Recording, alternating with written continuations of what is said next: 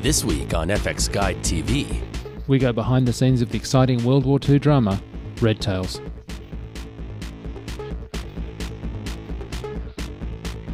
This and more coming up next.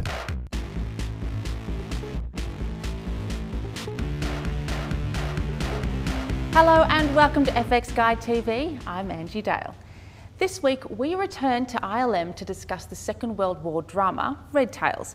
Now this is actually another relatively small budget film, well, small for ILM anyway, but like a few films that we've seen lately, they are smaller budget films that feel like much bigger budget films, thanks to really good visual effects. Bandits! Hundreds of them! 6 o'clock! It's got German markings. Let's get them! Where are the damn fighters going? Is there anything left of our escort? Came under your command, Colonel. You stayed at bridge. I need pilots who will put the bombers ahead of themselves. So thanks so much for joining us.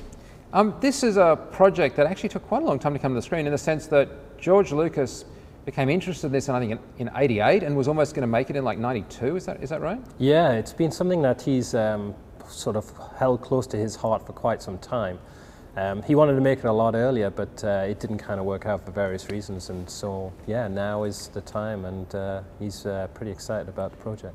And so he was a fan of The Wire, so, well, maybe you could explain how it worked, because he didn't direct, George Lucas didn't direct the film. Yeah, no, George didn't direct it. Anthony Hemingway directed it, and he's a director from TV, mostly famous for TV, and the actual show The Wire, which is a very gritty kind of urban show.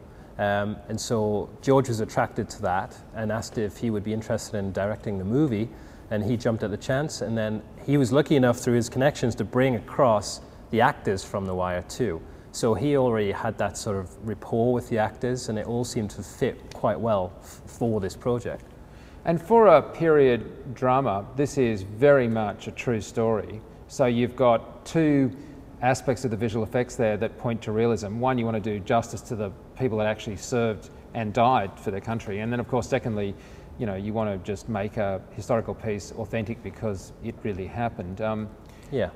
How far did you try and take that in terms, because it was after all not a documentary? We tried to keep everything sort of very accurate to the period. You know, the planes, how they looked, the wear and tear, the old putting the actual custom logos and paint on them, you know, the little logos they would do in those days, and all that kind of stuff. We try to keep it as authentic as possible by looking through as much reference material, and there's quite a lot out there, exactly how these planes looked in the day. And you had the advantage of actually having a consultant that could sort of give you first-hand input? Yeah, it was great on the project. You know, it's hard to get, these things aren't easy to do, you know, when you're flying planes around, you know, there's all the flight dynamics and the subtleties in that, you know, with just how the air buffets the plane, you know, how fast it can fly, can they take a corner this quickly, you know, how do they slow down, how do they land? I mean, there's all these things that you know, as an animator, you can sort of think about it and try a few things out, but actually having someone to come in who's an expert and flies these period planes every day, you know, it is invaluable. So yeah, we got Ed Shipley, who's a real character. He came in and sat with us and looked at some early tests and gave us a lot of great feedback about what these planes could and couldn't do. In this area of aviation, it's a noisy, vibrating, rough, mechanical era. These are not kind of the flights that we're used to, where everything's kind of smooth and hermetically sealed. So it must have been quite a lot of work, because you need to get a lot of that into the animation. The actual sort of planes aren't just this pristine, rigid sort of things. No, I mean, they're not rigid. They're very alive. You know, the wings have a little bit of flex in them. Parts of the cowl, you know, what we would do if you're on a close-up of a plane and you're sitting on the wing, put the camera on the plane, and you see the cowl, you know, we would have the engine manifold sort of vibrate slightly, and the cowl would be slightly loose, just like, you know, it was in the day. It just all adds to the sort of realism of the shot. Now let's talk about the framing and the staging of what is, after all, primarily computer animation of the air-to-air stuff, because First of all, it was actually a plot point in the film Aviator when they were trying to make a film that unless you had some clouds, you couldn't really perceive what the planes were doing relative to speed and even just spatial orientation. So I presume you had to have quite a lot of atmospherics in there to actually even block the shots. Yeah, we did. You know, it's really tough. You don't get a sense of speed. If you're in a plane filming another plane and you're traveling along, you know, and it's a beautiful blue sky out there, you don't have anything to show speed, something relative in space to show the speed.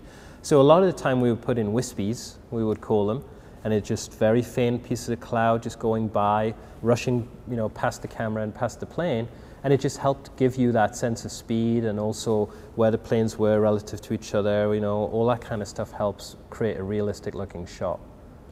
So what about just mounting the shots? Once you've got some atmospherics to give you a stage to do the work, of course, this is again, like as I was saying before, like it's a mechanical era. So you have a lot of eye-line sight contact on where other planes are and then sort of staging those shots. And even your camera is effectively what?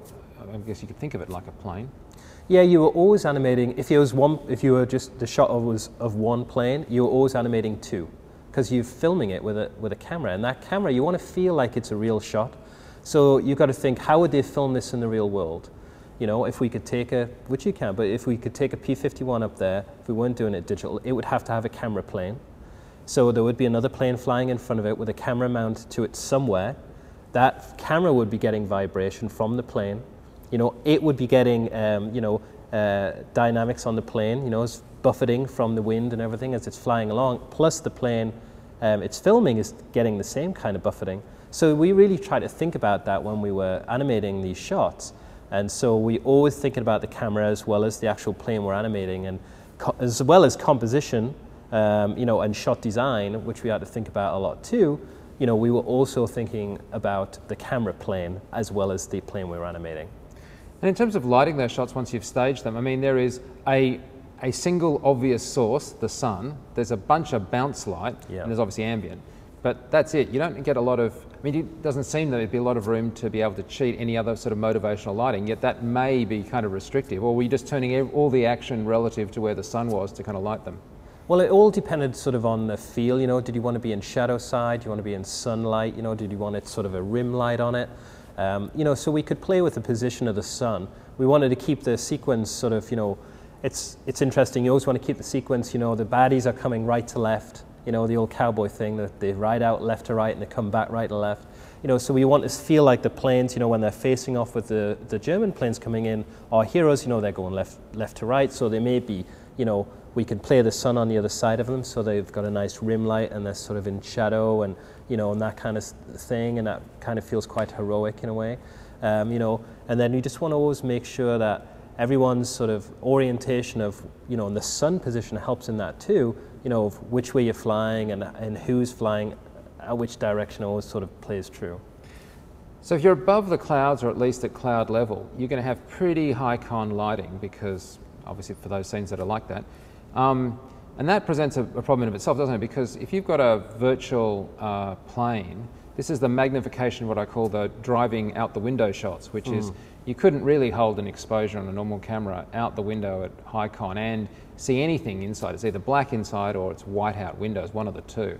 How hard was it to keep the realism and balance the theatrical requirements of actually being able to have more sort of, you know, movie lighting? Well, that's the beauty of special effects. If we were to shoot that for real, you know, we would be exposing for the interior of the cockpit, and then outside would just be blown out. But, you know, we can pull a bit of that back because we're doing a composite, so we can put a bit more detail back in the clouds. We don't want to really push it too far so it doesn't look realistic. But one of the things that I love about the shots is the refraction on the glass. You know, when you see the interior, the cockpits, and the glass isn't perfect, and it has a little wave to it. You know, especially on the edges of the mullions of the windows, and you really see the plane in the background, you know, doing its sort of positioning its flight dynamics against the plane we're in, and then it just the edge of the window frames as it gets refraction, you know, the plane sort of breaks up, the background plane breaks up, and it just looks so real, especially when you got the little bit of dirt on the edge of the glass and everything. All those little things really help it, you know, put it in some sort of reality. Was there anything in terms of the animation of the planes that surprised you in terms of either what the planes could actually do or what they did with the planes? Yeah, I mean, you know, we were called to do some movie shots, you know, I mean, you know, it's an action movie. You know, the planes couldn't do some of the moves, you know, so we were exaggerating the movement slightly, but, you know, we still wanted to keep it sort of believable. So a lot of the times, you know, we would be putting them into a tighter bank than they could really go in, or flipping them around a little bit faster than they could go, but we were really trying to stay true to real flight dynamics. The one thing that is sort of interesting is George wanted this shot called the flip trick, where one plane's following another, a German guy's on one of our hero's tail, and he pulls up this trick where he pulls the nose of the plane around. He does sort of a 360 or a 180, sorry, comes around and gets on the tail of the other plane. And we never knew, even Ed Shipley never knew whether that was doable, you know, in reality. And we sort of looked at it, and that came about because it was a story from an actual airman in World War II. It might have been a Tuskegee airman who saw that maneuver or performed that maneuver on his enemy and pulled it off. And so we wanted to incorporate that in the movie as a story point. So we sat down, we looked at it with Ed, and he was saying, I don't know if we can do it. And then basically it came down to, you know, if you were in that situation and there was a guy on your tail and you were going to die, you either try something crazy or you're done. So he said, yeah, you know, maybe if we were in that situation, you know, yeah, I think we could pull it off. And it's a kind of fun point in the movie. So a fundamental point of the film is the idea of fighter escorts because of the horrendous attrition rates due to the nature of the engagement, which meant that you had to blow stuff up. Yes. How did that work in the film, and did you end up with having to iterate that a lot for what we might perceive had happened? I mean, they're carrying aviation fuel, it's highly combustible, but I mean, did you have any trouble working out what the look of the destruction sequence was going to be like? Yeah, you know, we did have it. There's some great gun sight footage, you know, from World War II. Basically, there's a 16mm camera mounted in the wings of the plane next to the guns, and when you pull the trigger, it triggers the camera. So the camera in the plane films the actual, and that's a story point in our movie. They look at gun camera footage when they come back to base, and they see the kills that lightning did, and it's kind of fun. They all sit down and they all watch it. It's great. So that footage exists, you know, from World War II. So we looked at that, and it's very interesting, the actual destruction. You can see the tracer bullets go off, and they leave a beautiful smoke trail, and then you see them just missing their target, and then they go on target, and then all you see is just fragments coming off the plane in the distance, and then suddenly, boom, that wing will break off or something, and it'll go into a spiral, and the smoke shoots back towards the camera, you know, the plane we're in. And it's a beautiful thing when you see it. I mean, it's destruction, it's war, it's terrible, but it's a beautiful thing when you see it. And then, of course, the wing that's taken away, this wing that is intact gives lift, so it'll always turn that way. So this wing gives lift and it'll turn this way. If this wing goes, then it'll, this wing stays, it'll turn that way.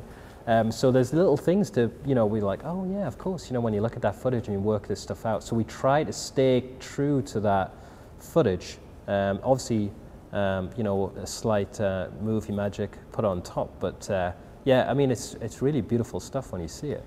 It's kind of the best part about this industry and this sort of the job that you have in the industry is you get a new film and suddenly you get to learn about a whole new world.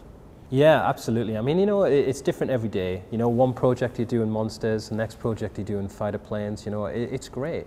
So yeah, and you know, the good thing about it, you know, is research and meeting people like Ed, talking to us about these flight dynamics, you know, on the planes and what we can and can't do, and you know, and then just looking at all this amazing footage from World War II, you know, and studying that and just being in awe of what these guys did for us, you know, it's incredible. This isn't a huge budget film. It's obviously it's got a sensible budget, but it's not like, you know, a mega blockbuster tentpole summer picture. And it struck me that one of the things that you would start to run out of quickly in the kind of cupboard of assets is these planes cover a lot of distance, and you need a digital environment quite often because you obviously can't use plate photography because you can't choreograph to planes that aren't there. Did you have any issues, or was it just like vast amounts of matte paintings? I mean, how did you deal with just having to plow through huge amounts of effectively ground geometry or environment, digital environment? Yeah, the digital environments were vast on the movie because, I mean, it's a bit more forgiving when you're higher up in the sky because you don't perceive the background moving as much relative to the plane. So imagine that's in a big dome, you know, but they have to do a massive psych painting in digital matte painting for the sky and the clouds and the distant ground. But then it gets really tough when you get down low, and we have a lot of sequences where, you know, the planes are flying fast over the treetops, you know, and they're exchanging, fire. And when you get that kind of thing, you know, a couple of times we had plate photography, but when it's very dynamic like that, it had to go all CG, and it'd be a full 3D environment, 3D trees, ground, buildings, everything. A lot of the bases we fly through are all CG. So it was a huge undertaking for the guys to make those environments, and you know, and we wanted to show them off to their best, you know. So we were thinking about shot design, about how to fly through these environments in a fun way. Now, it wasn't just the sort of trees and fields that you needed to do, because some of these airfields had to themselves be populated. Can you talk about that? Yeah, there was a huge amount of sort of digital double work to do, and you know, and vehicles, and all sorts of those. There's a few sequences in the movie where we established the actual airman's base, you know, the Tuskegee Airman's base, and so we had to create that whole environment, you know, all the tents and all the mud and the, you know, the dirt, and really feel like a period piece you're actually there, and it goes on for, you know, forever. You see this huge base.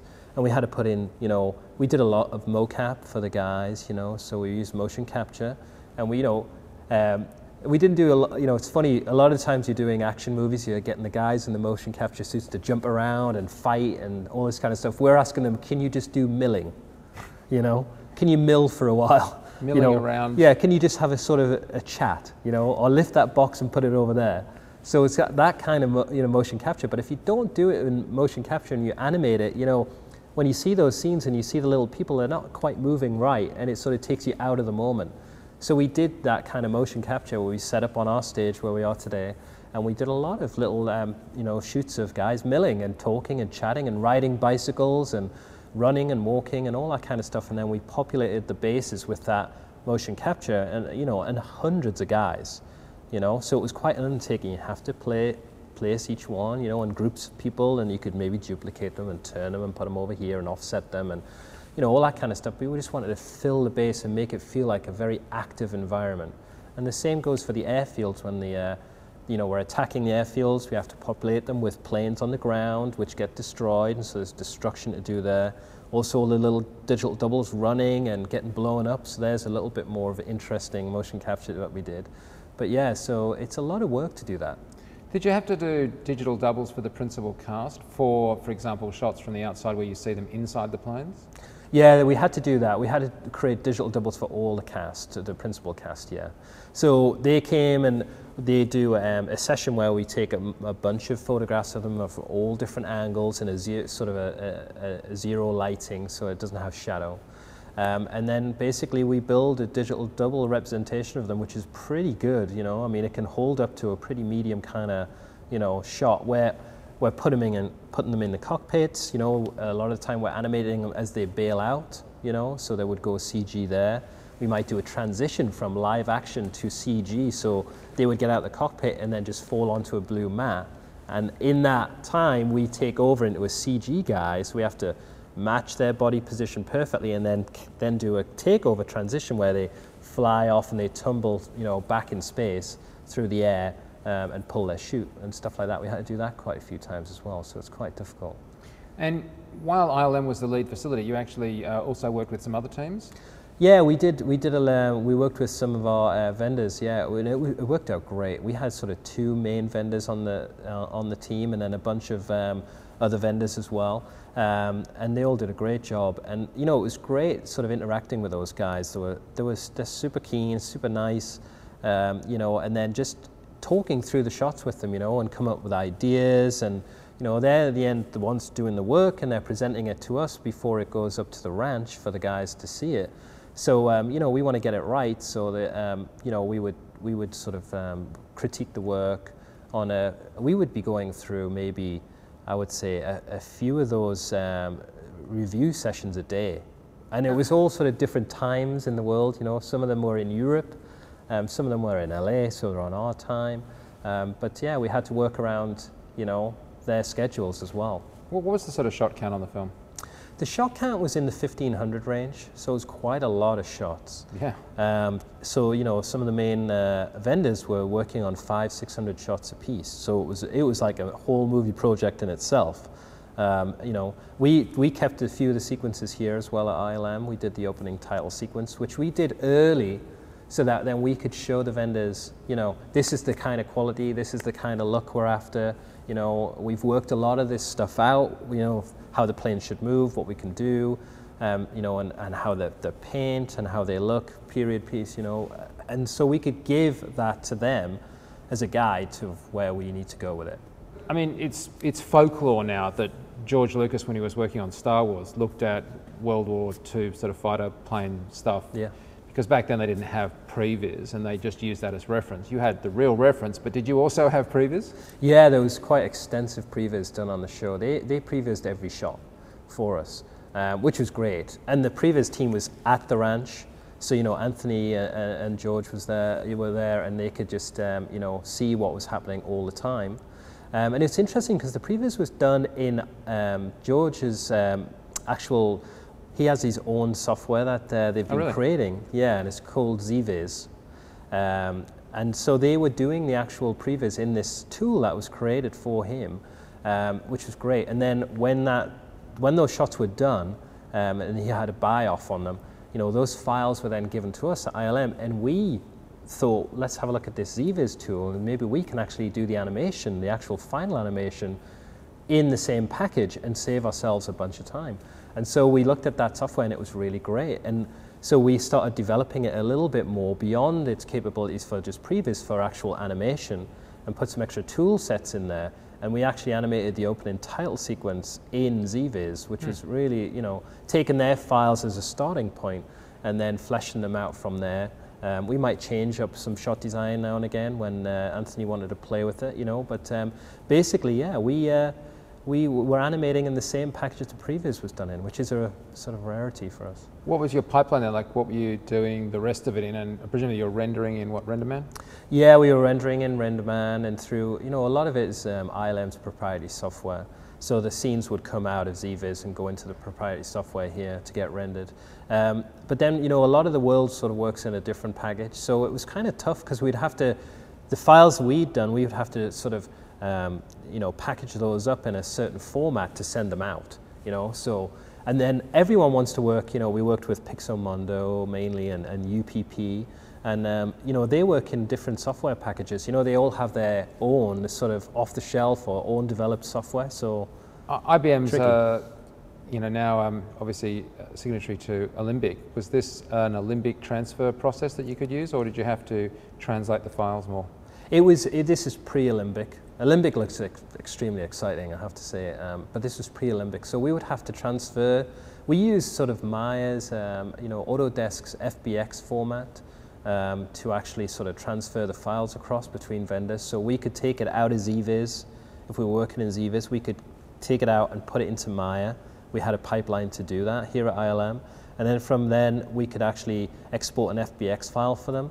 For the vendors, and then they could ingest that FBX file into, you know, 3D Studio Max, or, you know, they could get that into any other sort of software they were using. So that was sort of the universal translator for us. I mean, it's absurd to talk about a sequel because, of course, it makes no sense. But if you were doing a similar project again, it seems like it would be a candidate for Alembic.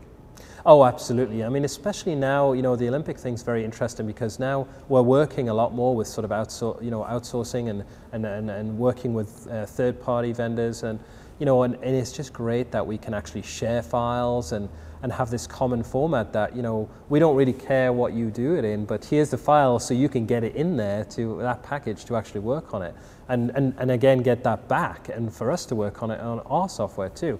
So yeah, that's going to be a great time saver, and I'm looking forward to those days. Well, look, it's an epic production and a great story to be told, and I'm sure people are going to really enjoy seeing your work. So thanks for sharing it with us. Oh, thank you very much. We count our victories by the bombers we get to their targets, by the husbands we return to their wives, by the fathers we get back to their children.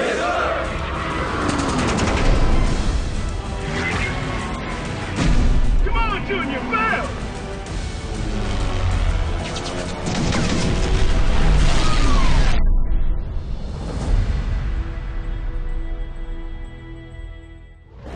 If you want, you can follow us on Twitter as FX Guide News, or now we're also on Facebook. Just go to facebook.com/FX Guide, where we post not only cool FX Guide stuff, but also FX PhD news and updates.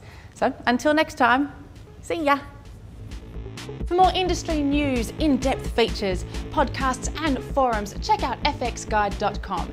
And for visual effects training, check out fxphd.com.